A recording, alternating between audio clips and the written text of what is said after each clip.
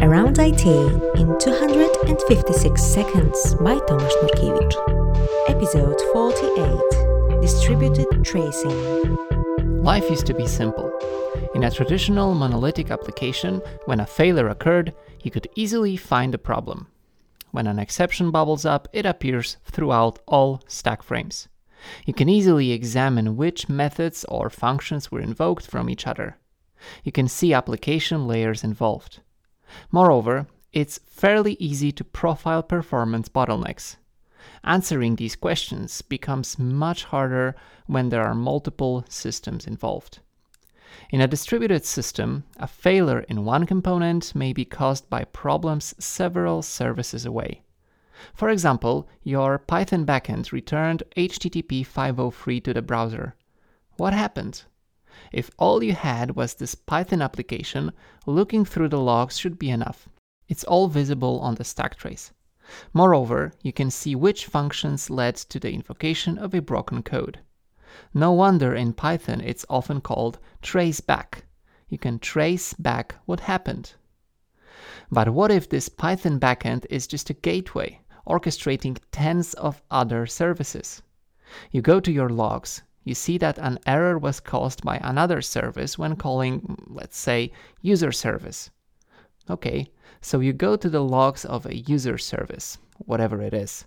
Indeed, it was calling token service, and it timed out, waiting for a response. Looking through the logs of a token service, it shows, sadly, nothing.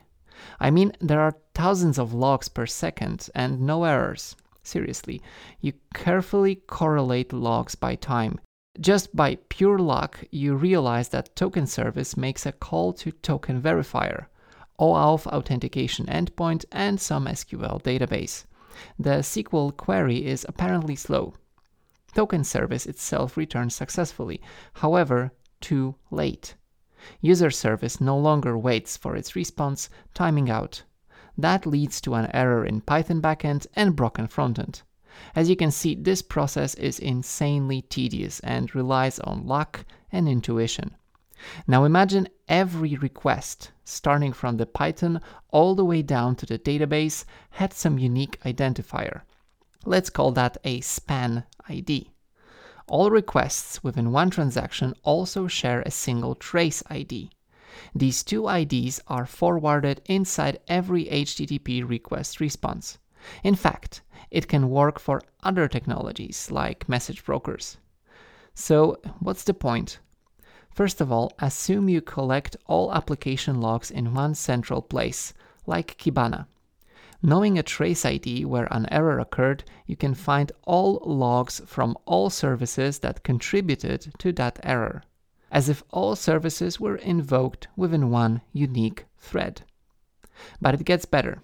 Each trace consists of multiple spans. Span can have a parent span, start, and end timestamps. Therefore, you can reconstruct the hierarchy of callers easily. Even better, you can see which spans run concurrently and which ones are exceptionally slow.